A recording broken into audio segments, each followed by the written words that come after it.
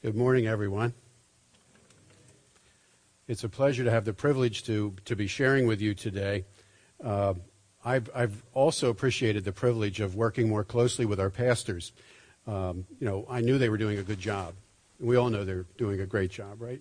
But to work alongside of them has been a real blessing and a real privilege, as well as the other folks who serve this congregation and lead this congregation in a ministry capacity, one of which is my son. And I just told him the other day that we were working together in the library, and I said, Matt, this is really cool that we're working together. It reminds me of when I was a kid working alongside my dad in the bakery in Spring City. It's still the family business, but it's the family of God, which is even more awesome when you think about it. Somebody asked me the other day, well, how does it feel to be working alongside all these young pups, these young ministers? I said, well, it keeps me young, and I have more hair than they do.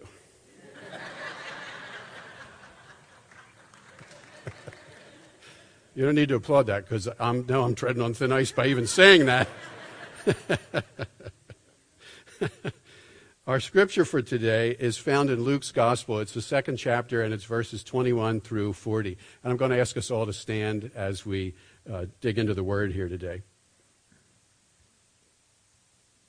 On the 8th day, when it was time to circumcise the child, he was named Jesus, the name the angel had given him before he was conceived. When the time came for the purification rites required by the law of Moses, Joseph and Mary took him to Jerusalem to present him to the Lord. As it is written in the law of the Lord, every firstborn male is to be consecrated to the Lord, and to offer a sacrifice in keeping with what is said in the law of the Lord, a pair of doves or 2 young pigeons. Now there was a man in Jerusalem called Simeon, who was righteous and devout. He was waiting for the consolation of Israel, and the Holy Spirit was on him. It had been revealed to him by the Holy Spirit that he would not die before he had seen the Lord's Messiah. Moved by the Spirit, he went into the temple courts. When the parents brought in the child, Jesus, to do for him what the custom of the law required, Simeon took him in his arms and praised God, saying, Sovereign Lord, as you have promised, you may now dismiss your servant in peace. For my eyes have seen your salvation, which you have prepared in the sight of all the nations, a light for the revelation to the Gentiles, and the glory of your people Israel. The child's father and mother marveled at what was said about him. Then Simeon blessed them and said to Mary, his mother, This child is destined to cause the falling and rising of many in Israel, and to be a sign that will be spoken against, so that the thoughts of many hearts will be revealed. And a sword will pierce your own soul too. There was also a prophet Anna, the daughter of Penuel, of the tribe of Asher. She was very old. She had lived with her husband 7 years after her marriage, and then was a widow until she was 84. She never left the temple, but worshipped night and day, fasting and praying. Coming up to them at that very moment, she gave thanks to God and spoke about the child to all who were looking forward to the redemption of Jerusalem. When Joseph and Mary had done everything required by the law of the Lord, they returned to Galilee to their own town of Nazareth. And the child grew and became strong and was filled with wisdom, and the grace of God was on him. May the Lord add his richest blessing to the reading of his most precious word. You may be seated.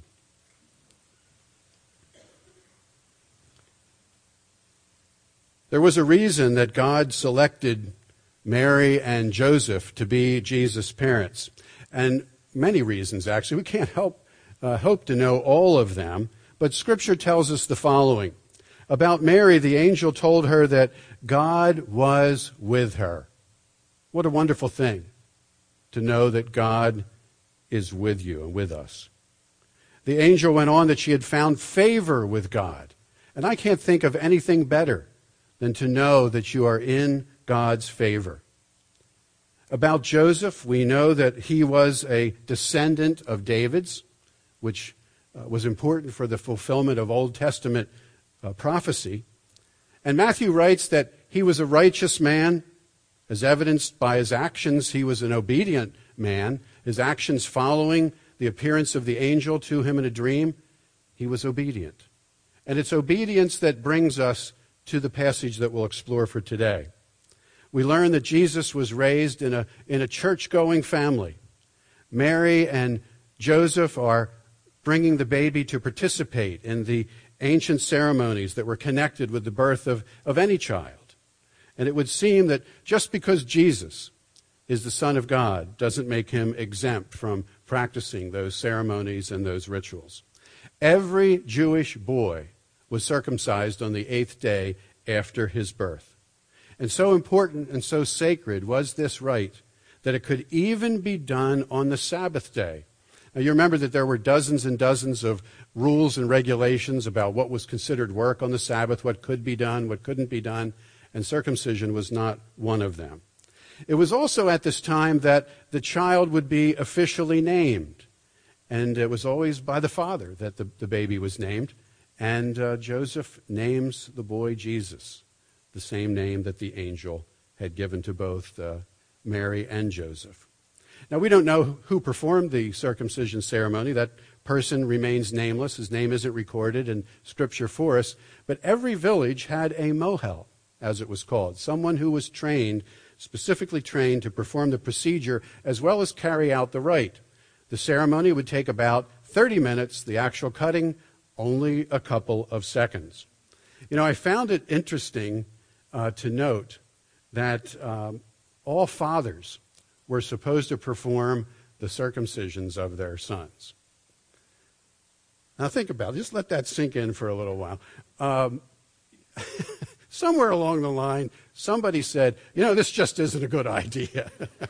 And so they created this office of mohel then that took care of that. We were specifically trained for it.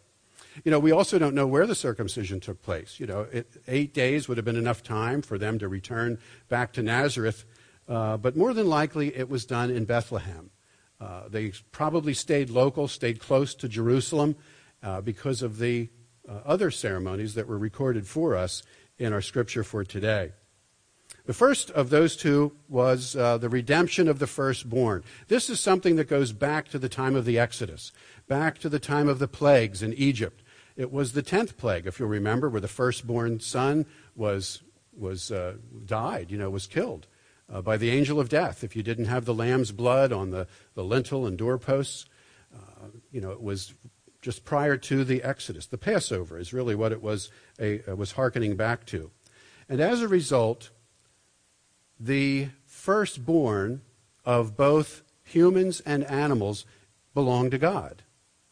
And so the father had to go to the temple and offer an offering of 5 shekels in order to, as it were, buy the child back from God.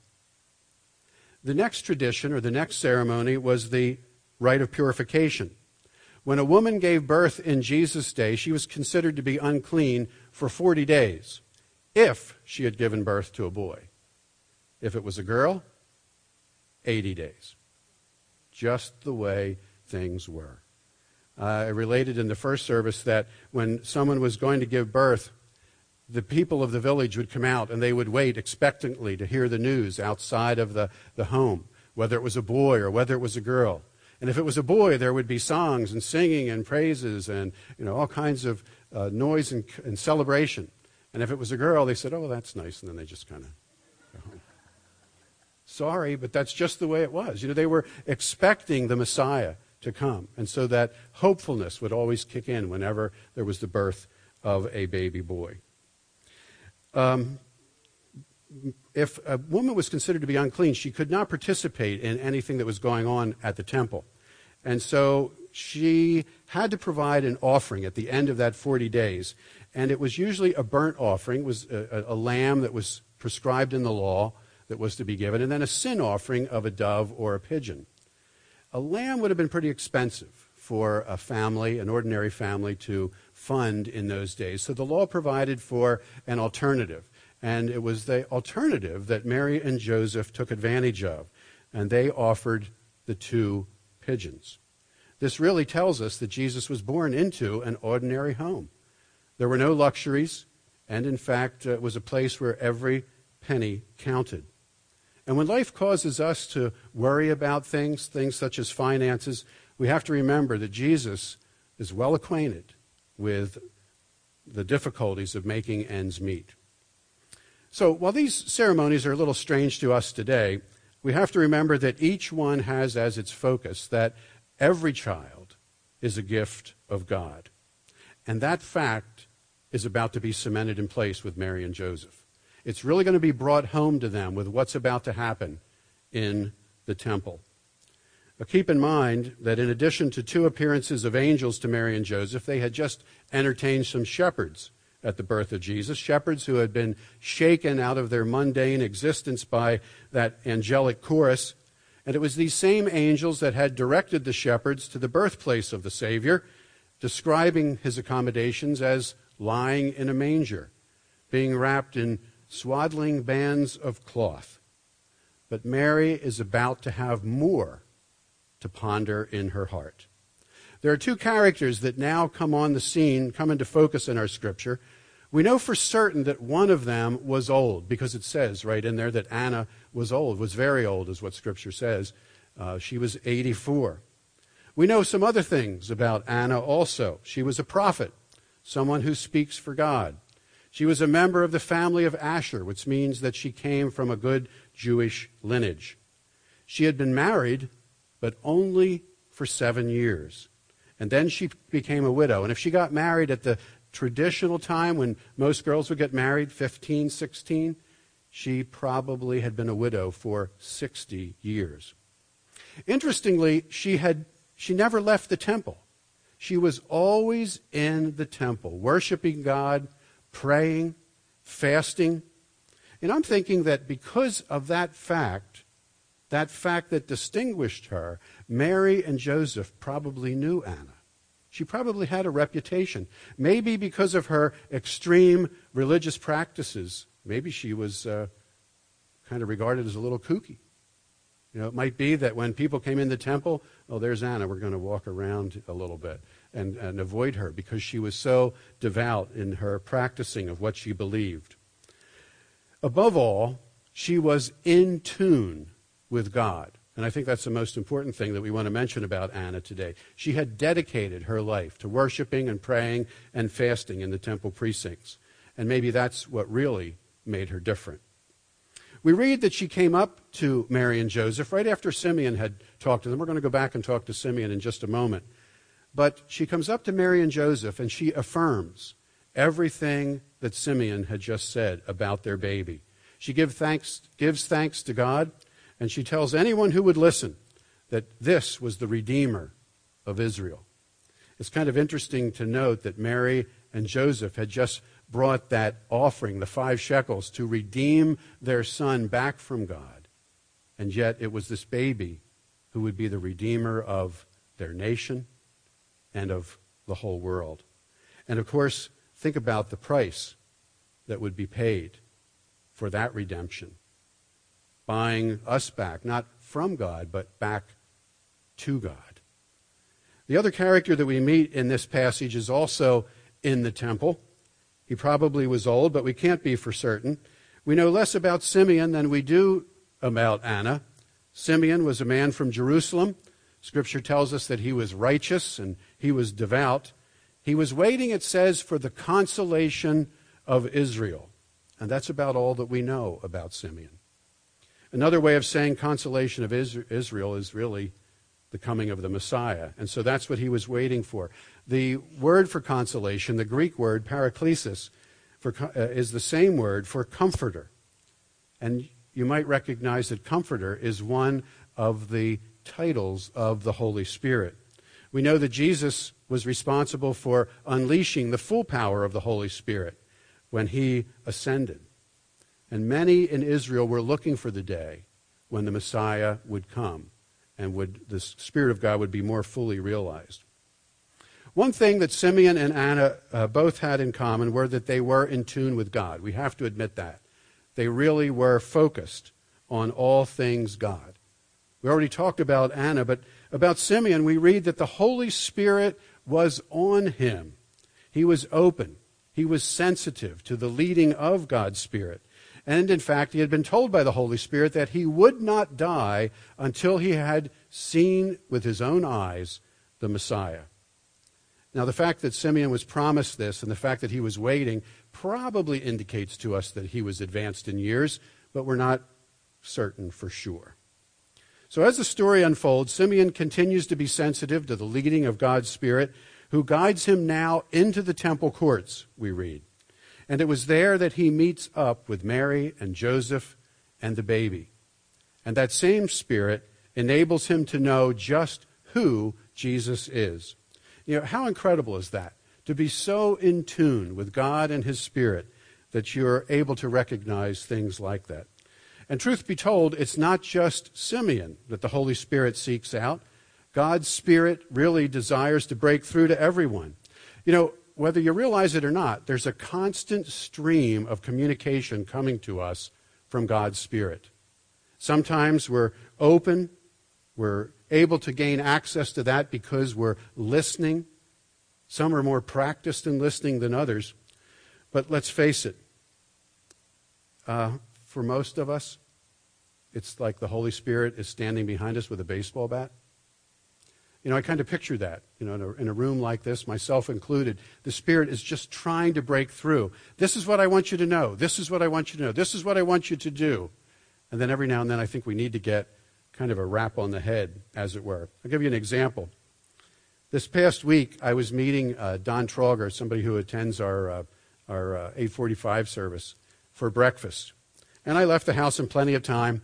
And as I was traveling, I realized that there were these vehicles that were getting in front of me. You know, it started out with a van with, I guess it was a retired person in the van. No, you know, nowhere to go, and they're just kind of going real slowly. And then it was a school bus, and then, you know, the stop, and then the mothers are waving, and the stop, and then the bus turned off, and then there was a pickup truck.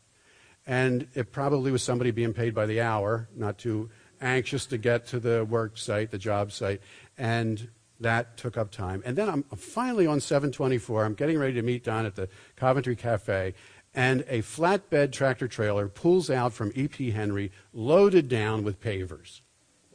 5 miles an hour.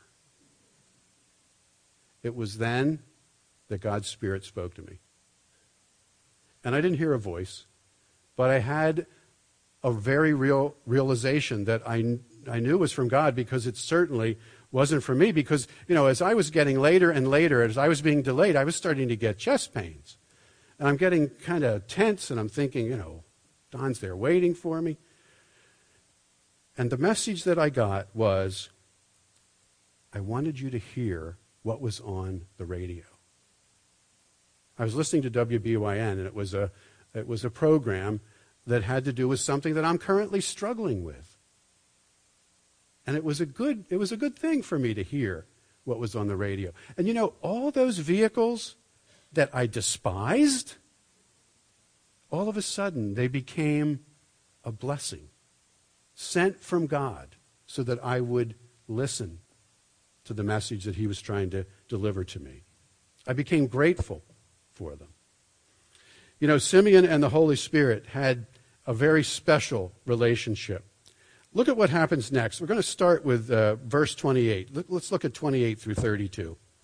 Simeon took him, this is Jesus, in his arms and praised God, saying, Sovereign Lord, as you have promised, you may now dismiss your servant in peace.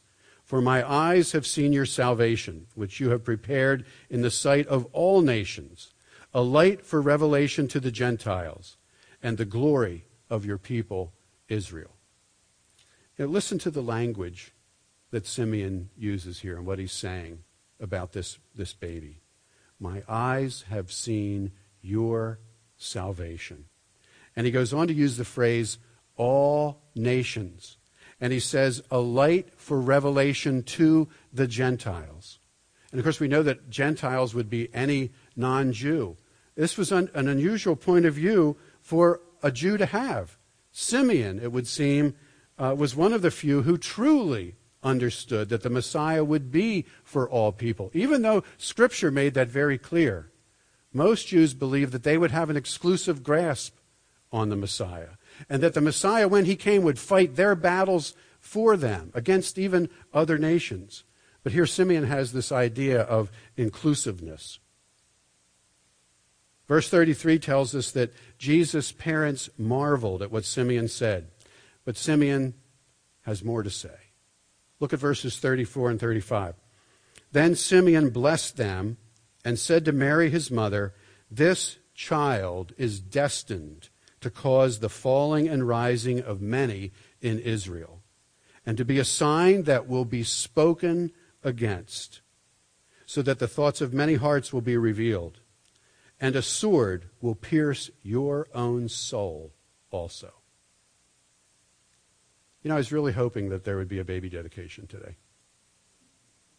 Wouldn't it? It would fit, wouldn't it? With what we're talking about here in the scripture. And I was really hoping that we could reenact, what Simeon had said during that baby dedication. Can you imagine? Baby dedication is a happy experience, right? A happy time. Can you imagine being told that your child is going to cause many to fall? That it's going to be a point of contention, a point of disagreement or arguing, a sign that will be spoken against, as the scripture says. And then the topper. Simeon says to Mary, "And a sword will pierce your own soul too." How'd you like to get that news when you're holding your little baby and dedicating them to the Lord? It's probably a good thing that we didn't do that, right? While it would seem that what Simeon said was a little insensitive, what he said was true. Every word of it. Jesus would cause the falling and the rising of many. He still does today. And in truth, there are only two choices when it comes to Jesus. You either accept him or you reject him. And he would be a sign that would be spoken against. He still is. Think about the holiday celebrations, the things that are being spoken against in the public square, in our schools, the things that are not permitted. And Mary's soul, it was pierced. It was pierced in a very real way. It was pierced both by Jesus' life, his difficult teachings and his ministry and sayings, but it was also pierced by his suffering and his death. I really believe that Simeon was preparing Mary for what was to come. Things were changing. Things were going to be different. In fact, things would never be the same again. A new day was dawning, and it appeared that it wasn't going to be easy either. When the angel first approached Mary, I wonder if it even crossed her mind that there was even a possibility that her soul would be pierced. How could she possibly prepare for a baby like Jesus? For Simeon and Anna, they were in the sunset years of their lives. The time for their making a difference was coming to a close. But they were still faithful. You see, they had made a serious commitment to connect with God and be sensitive to the leading of his Spirit. And for doing that, they were blessed. Blessed to recognize, blessed to see with their very own eyes the Messiah, the coming salvation of the Lord. Now, they both would have admitted that they wouldn't have been able to do this on their own. If they had depended on their own resources and their own abilities, wouldn't have happened. But instead, they had opened themselves up to the guiding and the direction and the leading of something other than their own wants and desires. They focused on something bigger than themselves, and they were blessed for it. When will we learn to do the same thing? We are motivated solely by what we want. And we try to disguise it sometimes, and we try to say, oh, we need that. It's something that we have to have. It makes me wonder if we weren't originally created as the egocentric creatures that we have become. Instead, I just have to think that egocentricity is the result of sin, that God really didn't create us that way. He wouldn't create us that way, would he? A perfect creation originally? What's on the other side of the horizon waiting for you?